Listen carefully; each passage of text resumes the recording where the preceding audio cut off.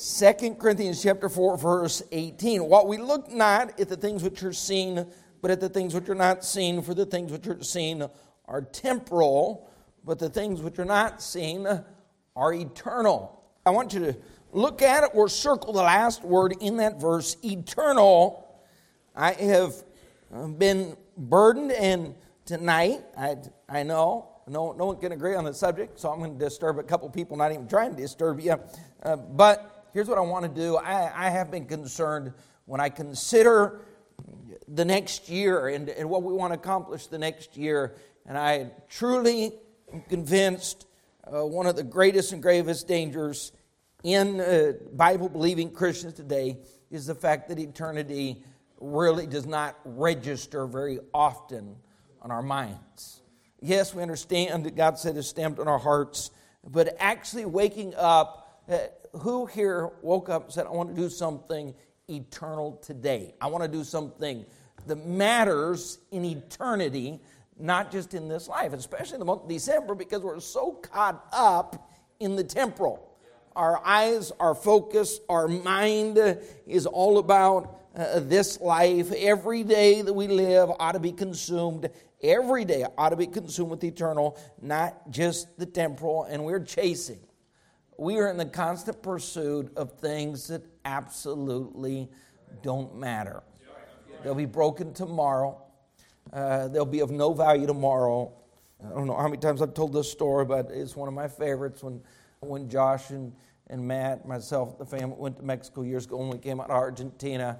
We're down there 10 days. We came back, crossed through Laredo. And in Nuevo Laredo, on the Mexican side, Dad wanted to buy some gifts for the ladies. And we hadn't been there 10 minutes. And someone walked up, opened up their jacket. And there was the gold chains. Now, advice number one to a husband or a man looking to buy something special for their wife over the holidays, don't buy it from a suit coat. Buy it from a legitimate store. But, the guy went down half of what he was originally asking. So Dad said, you know what, I'm just going to buy them all. And he did, and the guy was happy. And I said, Dad, you just got taken. He said, son, these, he told me these are the real deal. So we hadn't gone 30 feet down the block, and there was a jewelry store. So Dad, can I see those for a minute? Son, let's not do this. Dad, can I just see those? We laid them on the counter. And we asked, sir, can you tell us the worth of these necklaces? And you know what he said? Almost nothing. Those are barely gold-plated. It won't take long for the gold to come. Isn't it amazing how we get so thrilled about the gold-plated things of this life? And it's I'd say barely gold-plated. In reality, it's not gold-plated at all, but we chase them. I thank God that He's allowed me over the course of my life to meet some people that are truly oriented in their minds concerning eternity, and that's their focus, that's their life, that's their drive, that's their passion. From Don Green to Homer Smith, Dad, Tom Williams. These are men, you just see it in them every day is about eternity. I thank God for people in the church. It's not always a pastor missionary. This is supposed to be every Christian. Yeah, that's right. I thank God for the Miss St. Pierre and the Miss Edmonds and the Miss Coupe and those that truly, the things of this life are secondary and what matters to God is primary. Praise God for that. Look what it says, chapter 5, verse 1. For we know that if our earthly house, now this isn't talking about 1907 Idlewild Street, right? This is talking about this body, this tabernacle, this tent. If this tent were dissolved, now I've never understood the whole tent philosophy. I grew up in Colorado. We went camping a couple times. I've been in Alaska and stayed in a tent. When there are bear around, usually a tent is not. Now, it's crazy to go to Alaska and hunting, but that's only in reality, the only option that we have. How many struggle to understand that concept? A little wind, a little cold, it makes the experience miserable. And God's basically saying, hey, this tent that He's given us, it's temporary. We're looking for something a little more permanent. If it were dissolved, it will be dissolved. We have a building of God, a house not made with hands. Oh, there it is again. What's it saying? Aren't you glad for something eternal. This, and looking at some of you, I'm thinking, God, you've got something better on the way. Say, Pastor, you're not one to speak. I am definitely not. But all the same, especially for Christians, now the world out there has no hope. But for the Christian, knowing this life and the departure is just a better life in a better house, for this we groan. For this. Now, Christian, I know we don't want to mention COVID during Christmas, but I just have to say, I've seen a lot of Christians groan over COVID because they might leave this earth. You don't see many Christians groaning for heaven. Groaning for a glorified body. What are you groaning about? My knee hurts. My leg hurts. My back hurts. My ear hurts. My big toe hurts. Regrettably, we're not allowing that to actually help us groan for eternity. We just groan about the things of this life. But when given the chance, we'll take any measure necessary to extend our life, no matter how low the quality of life. Brother Kagan, hasn't it surprised you how many Christians you have seen over the past 18 months absolutely fearful of the thought of death? I don't know where you have to put the points and the zeros to get to the number that actually shows that COVID could be deadly. I'm not minimizing it. I'm not making fun of it. It's real. But when you have those few, and you don't even fall in the category, except for the overweight. But outside of that, you don't fall into any of the categories that put you in dangerous territory. And yet we groan. Amen. I already made some of you upset. We got to verse 2. Earnestly desiring to be clothed upon with our... Now, you don't have to be as anxious as my wife every time we go to a funeral. My wife looks at me and says, that lucky person. You know why? She's groaning for heaven. She said, I'd love to exchange this life for the next life.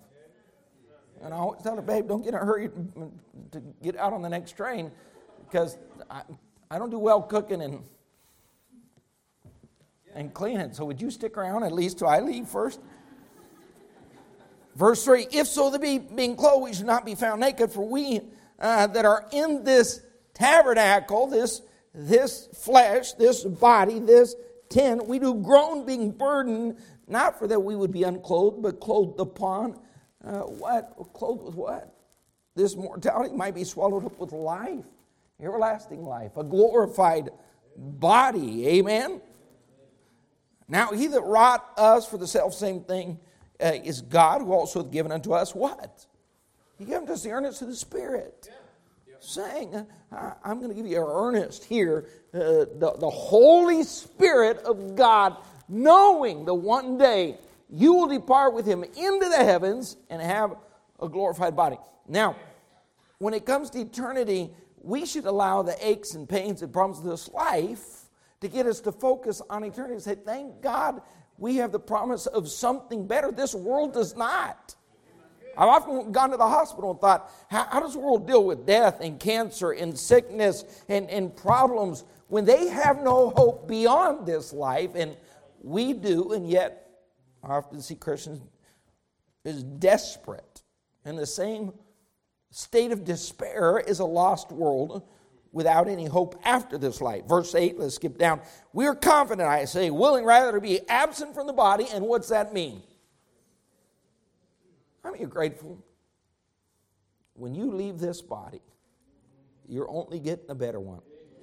You are immediately in the presence of the Lord Jesus Christ.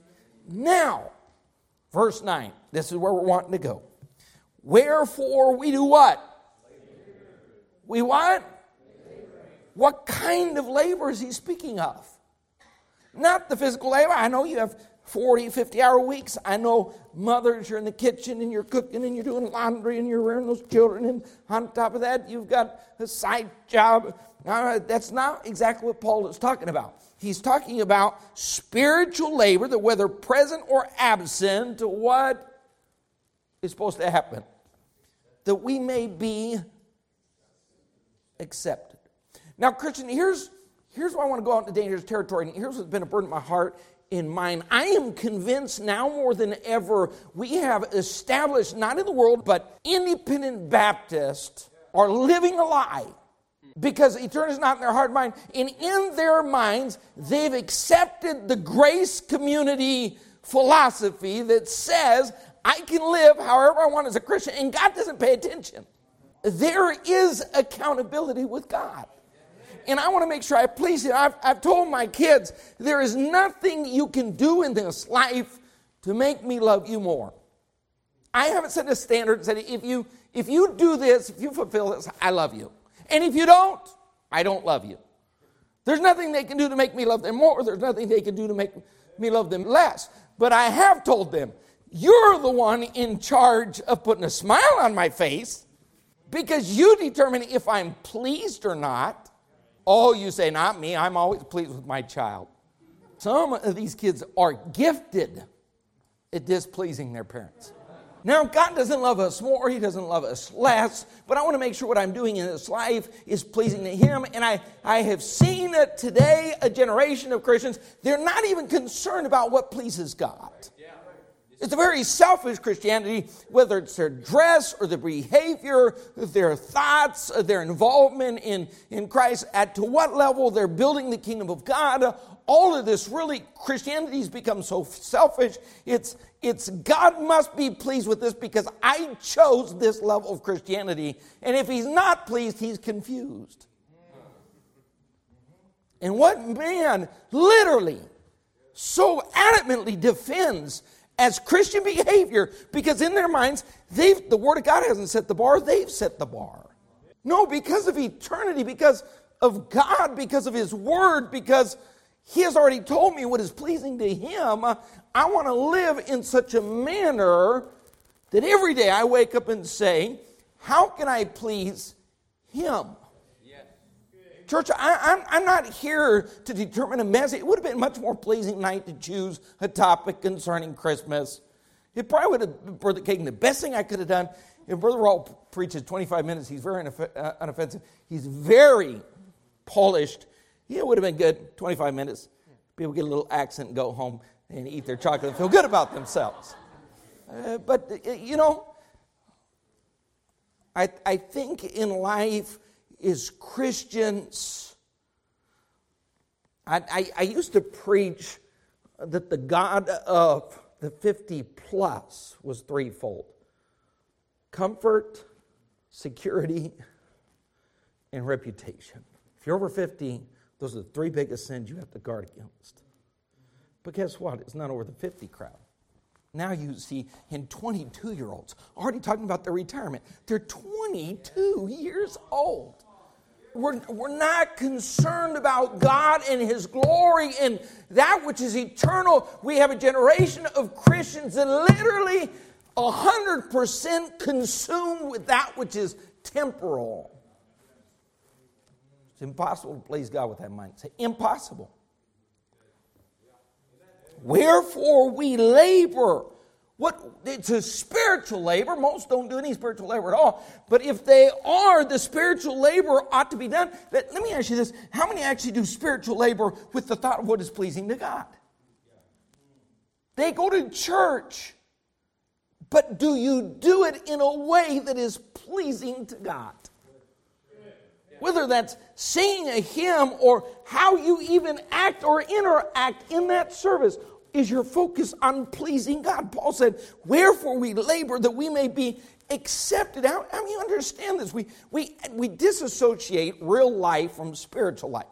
You know, if you do this as a teacher, as a boss, you do this in your home with your own children, there's labor, and then there's labor that is pleasing to you. They may wash the dishes, but there's 3 left in the sink. The sink is left filthy. There's water on the floor. The dishes didn't get put up, so they labored. It was acceptable in their minds to themselves, but not to you. Did you know there's spiritual labor that's not acceptable to God? I want to make sure that my spiritual labor, my motives, my work ethic, compared to God's Word, submitted to the Bible principle, I want to make sure that that which I am doing, classified as spiritual, is actually spiritual. Do you know there's a lot going on in Sunday school classes that's not even acceptable to God? Church services, messages, Christian schools. You tell me what's going on in the average Christian school or the average Sunday school is actually acceptable to God. 1 Corinthians 3, verse 12. Now, if any man build, Paul speaking, upon his foundation, Christ is the right foundation, verse 11. That's the one that's already been laid. But if he build upon this foundation, gold, silver, and precious stones, that's speaking of the heavenly, things of real value. Now, heaven's gold is the earth's garbage, and the earth's gold is heaven's garbage. We understand that, right? So we've got to change our perspective, because what we value, God does not value. What God values, rarely do we value. But he said, if we're truly building with gold, silver, precious stones, or we can build with wood, hay, and stubble, every man's work. Now, do you believe the Bible or not? What's it say? It, what? Shall be manifest, be made manifest, for the day shall declare it. Oh, well, Pastor, that's speaking of an earthly day. That's one avenue or facet. But you mean to tell me an earthly day has revealed all of your works, whether it's gold, wood, hay, or stubble? Yeah, what day of your life was that? There's no way that can be speaking purely of an earthly day. You know better than that. Your IQ goes higher than that. There is no one day on this earth that is a total revelation of wood, hay, stubble, gold, silver, and precious stones. Now, here's what I believe. There's a process of revelation. There is life. The longer you live, tends to reveal. How many of you thought something was spiritual, and then the earthly day, there came a day that revealed what that person was doing was not spiritual at all? Right? So the day, God does allow some days, but there have been some that live so deceitfully, and we would argue with God and say, God, why didn't you reveal on the earth how wicked or ungodly that was? And God says, don't worry. God is a righteous judge. We don't like those words, but he is a righteous judge. He's not going to reveal everything on this earth. Some of that is revealed at death. You know when wood, hay, and stubble is? Now, in life, that's revealed to others that are observing. In death, it's revealed to the person whose souls depart from this life, because there are many Christians whose whole life is wrapped in wood, hay, and stubble. They collect it. They hoard it. They talk about it. They beat their chest. They check every morning if their value of their wood, hay, and stubble's gone up or down. Some have been panicked over the past month, checking on their wood, hay, and stubble. Yeah. And some say, my wood has increased by 38% this year, and if I sell it on the market tomorrow, I'm going to make a huge profit. That's all nice, but it's going to be revealed. When it's going to be revealed? At death, because whatever you can't take with you is wood, hay. I would hate to make my whole life about the accumulation of wood, hay, and stubble, but that's what the majority of Christians do, because eternity is not deeply embedded in their minds. Every man's work shall be made manifest. Now, here's what that means. If it's not made manifest totally in the course of life, and it won't be, if it's not made manifest totally in death, and it won't be, there has to be a moment after death where the final evaluation of your life, wood, hay, stubble, precious stones, gold, and silver, is revealed. That's Bible. Here's what Christians are doing.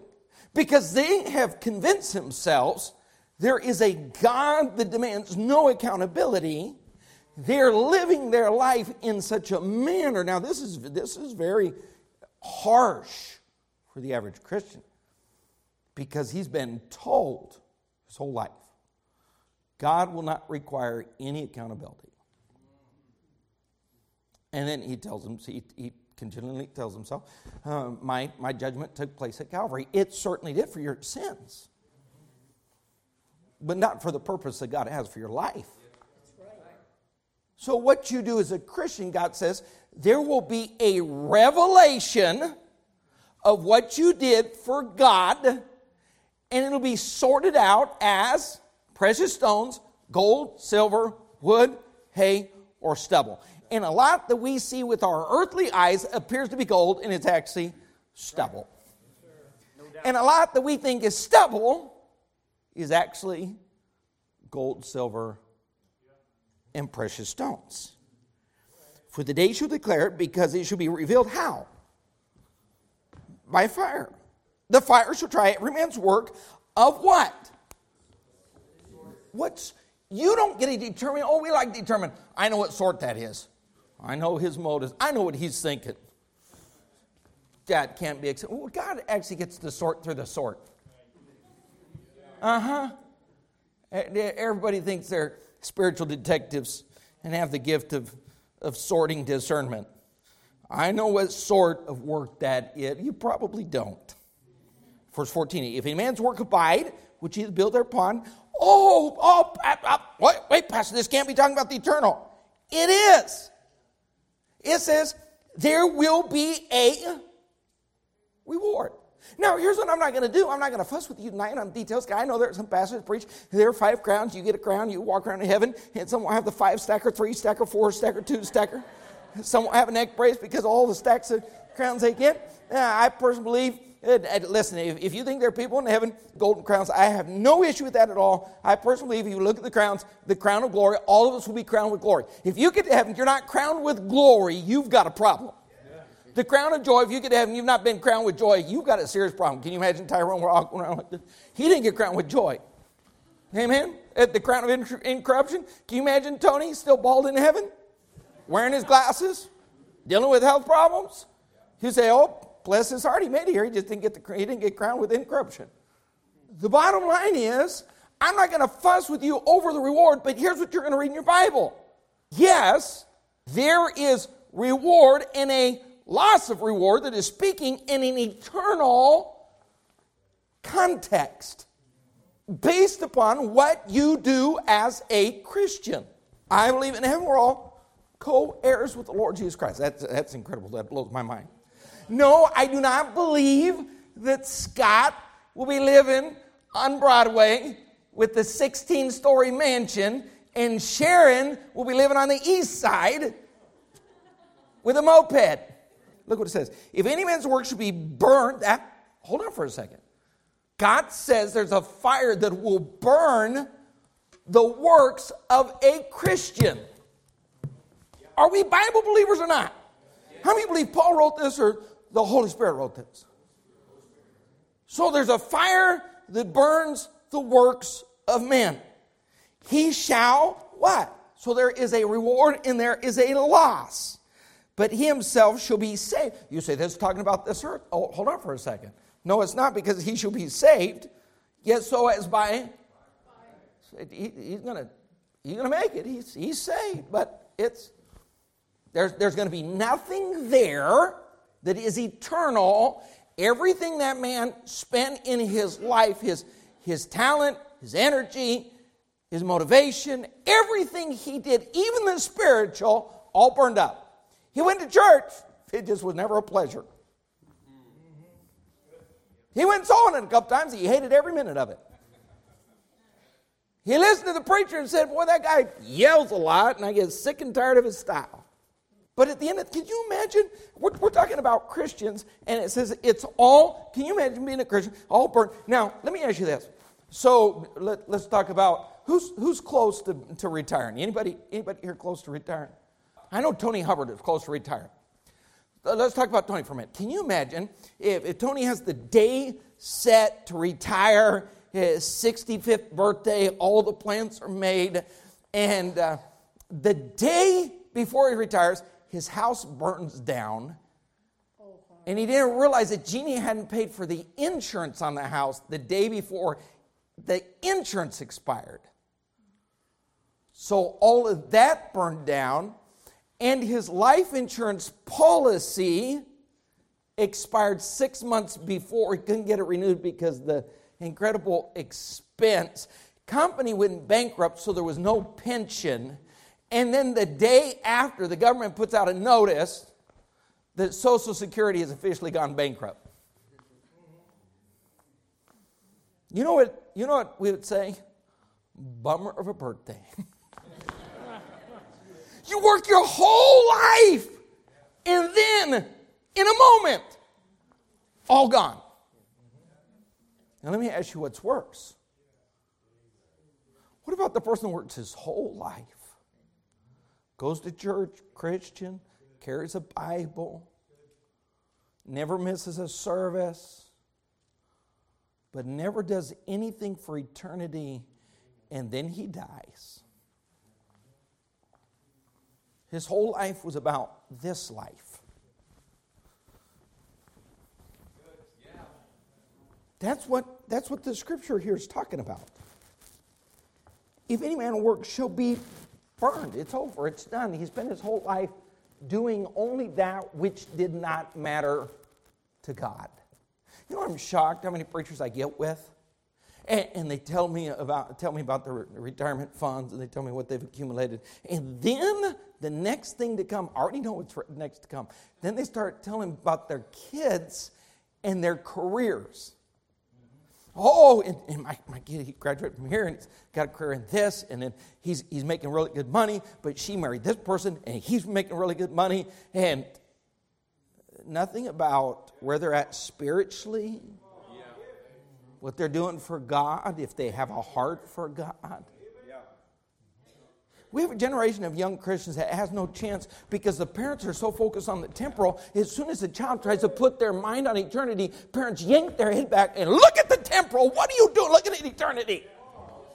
You've already surrendered your life to Jesus. All you had to do was say the prayer and mention it. But when you graduate, you go serve mammon. You make money. I'm getting old. Eternity. Where's eternity in the hearts and minds of the Christian in 2021? Yes. I'm talking about adamant Christians. I'm talking about pastors. I'm talking about evangelists. I'm talking about missionaries.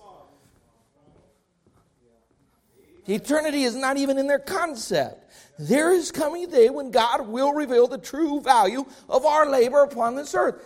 Let me say that again. There is coming a day, not just on this earth, the day of this earth might reveal things to a very small degree. Death will reveal things to that soul, that person, when they leave the planet. But we're not talking about that. God's talking about something bigger. A revelation of what works were done for Him are truly eternal. Amen. That means we should live every single day on purpose. That means we ought to live every day constantly evaluating what we're doing, why we're doing it, and if it really holds any eternal value at all. Go with me to Matthew 25.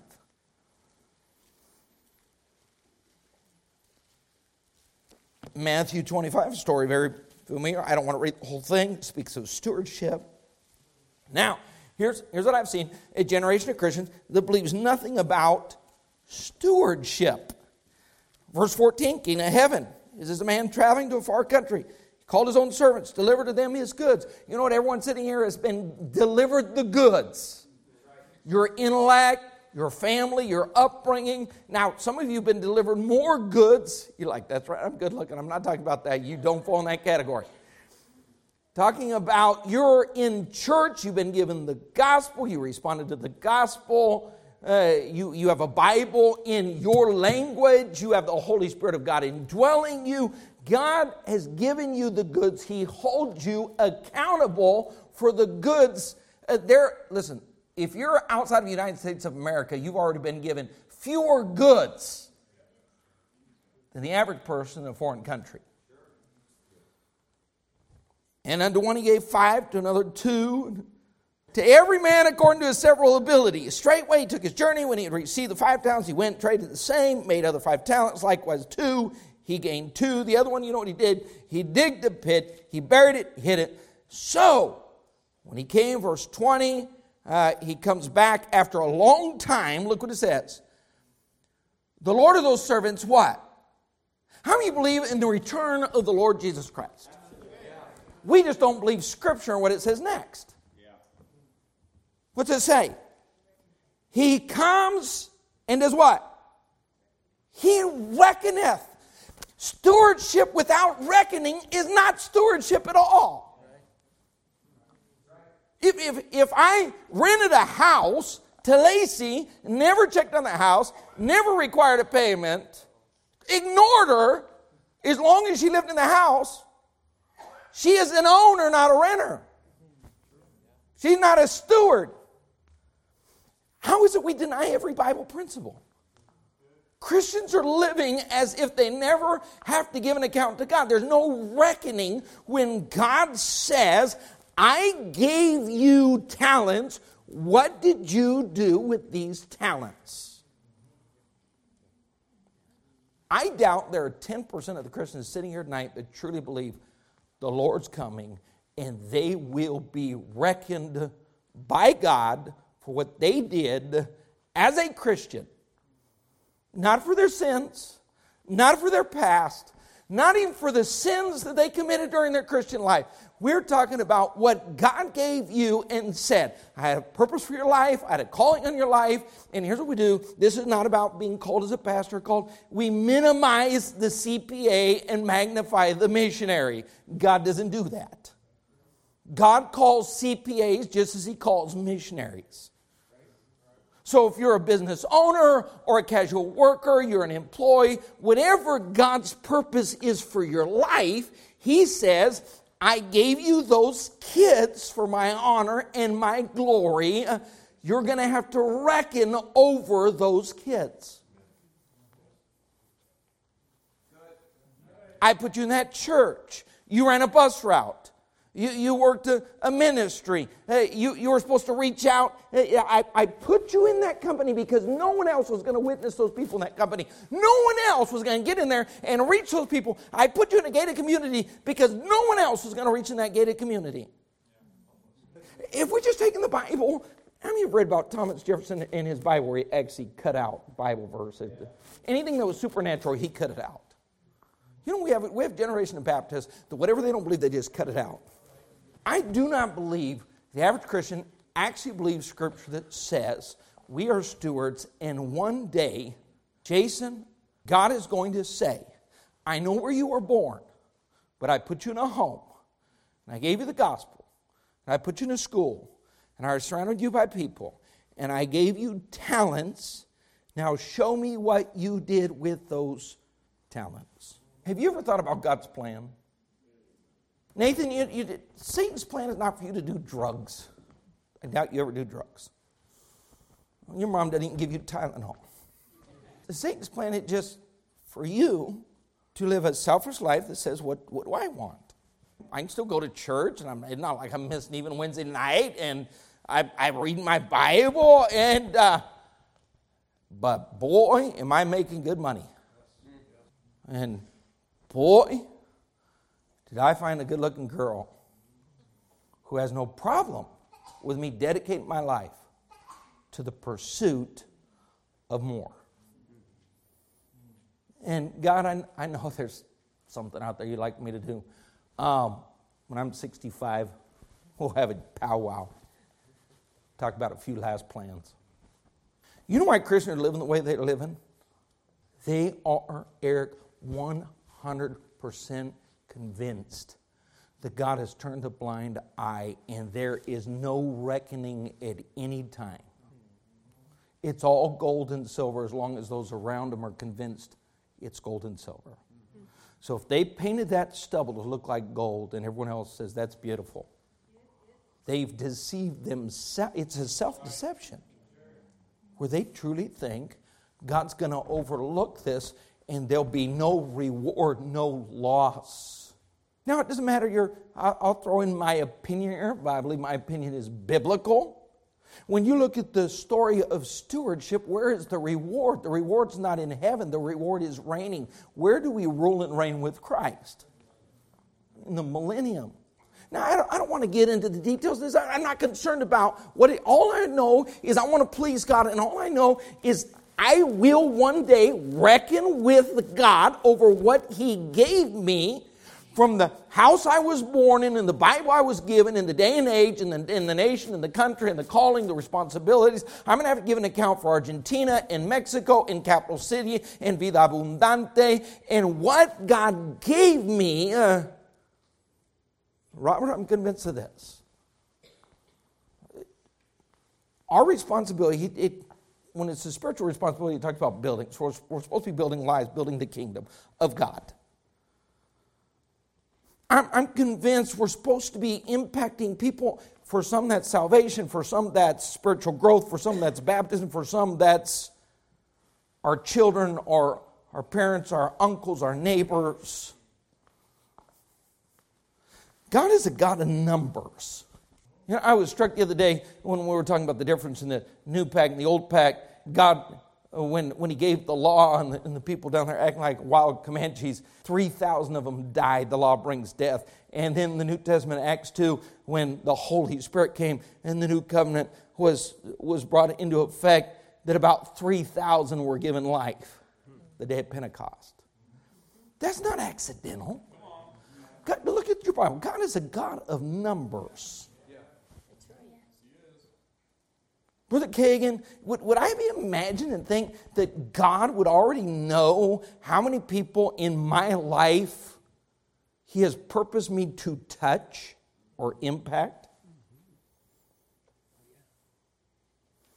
Would He know how many of those I didn't? That person, that life, that youth, that woman, that clerk. I remember the first time in my life when it struck me. I was working at security at a hotel late at night, and there were only 3 or 4 of us there throughout the night, but the lady that normally worked at the front desk, 28, 29 years old, we rarely spoke. One day she didn't come to work.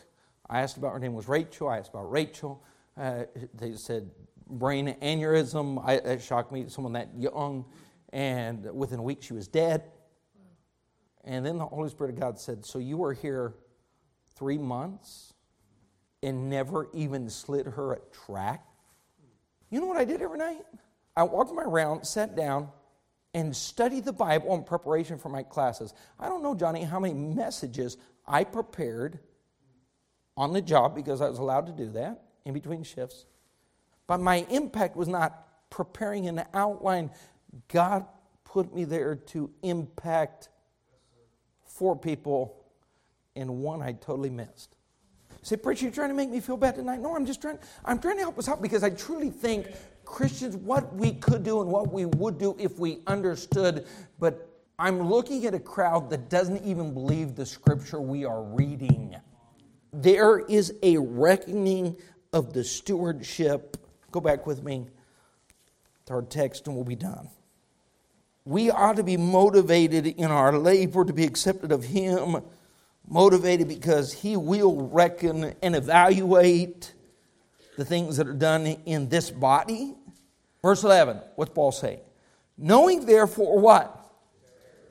The terror of the Lord, we persuade men. Now there's another aspect of eternity here. There's heaven and there's hell. For the Christian, absent from the body means the soul is immediately with the Lord in heaven. But for the lost, it means he immediately awakens to hell. I know we can talk about eternal here. I can't grasp the first 5 minutes of hell. Can you imagine a man dies and he awakens to absolute darkness, extreme pain, and he finds himself falling, reaching out for something. There's nothing to catch. His whole body is on fire. Others are screaming. Do we work our way through the first 30 seconds or 5 minutes? But folks, after the first 1,000 years is over, he hadn't even started. You know what puts a smile on our face in life? If you get a ticket, you crash your car, you go to the hospital, you get COVID, whatever it is, you know what you're saying in your mind? In a few minutes, a few days, maybe a month, it'll be over. I wonder when it dawns on that person in hell, this will never, ever, ever, ever be over. We have a generation of Christians. Their whole focus on this life. Souls don't even cross their mind, even if they're a family member, because eternity doesn't cross their mind. Why don't you tomorrow, whether that's work or family, why don't you just look someone in the eyes that you know is unsaved, and for 20 seconds, you get distracted during their conversations anyways. Why don't you get distracted and look in their eyes and say, that person is looking at forever in a lake of fire. And God's put me right here. He put me here. God put me here to impact this life.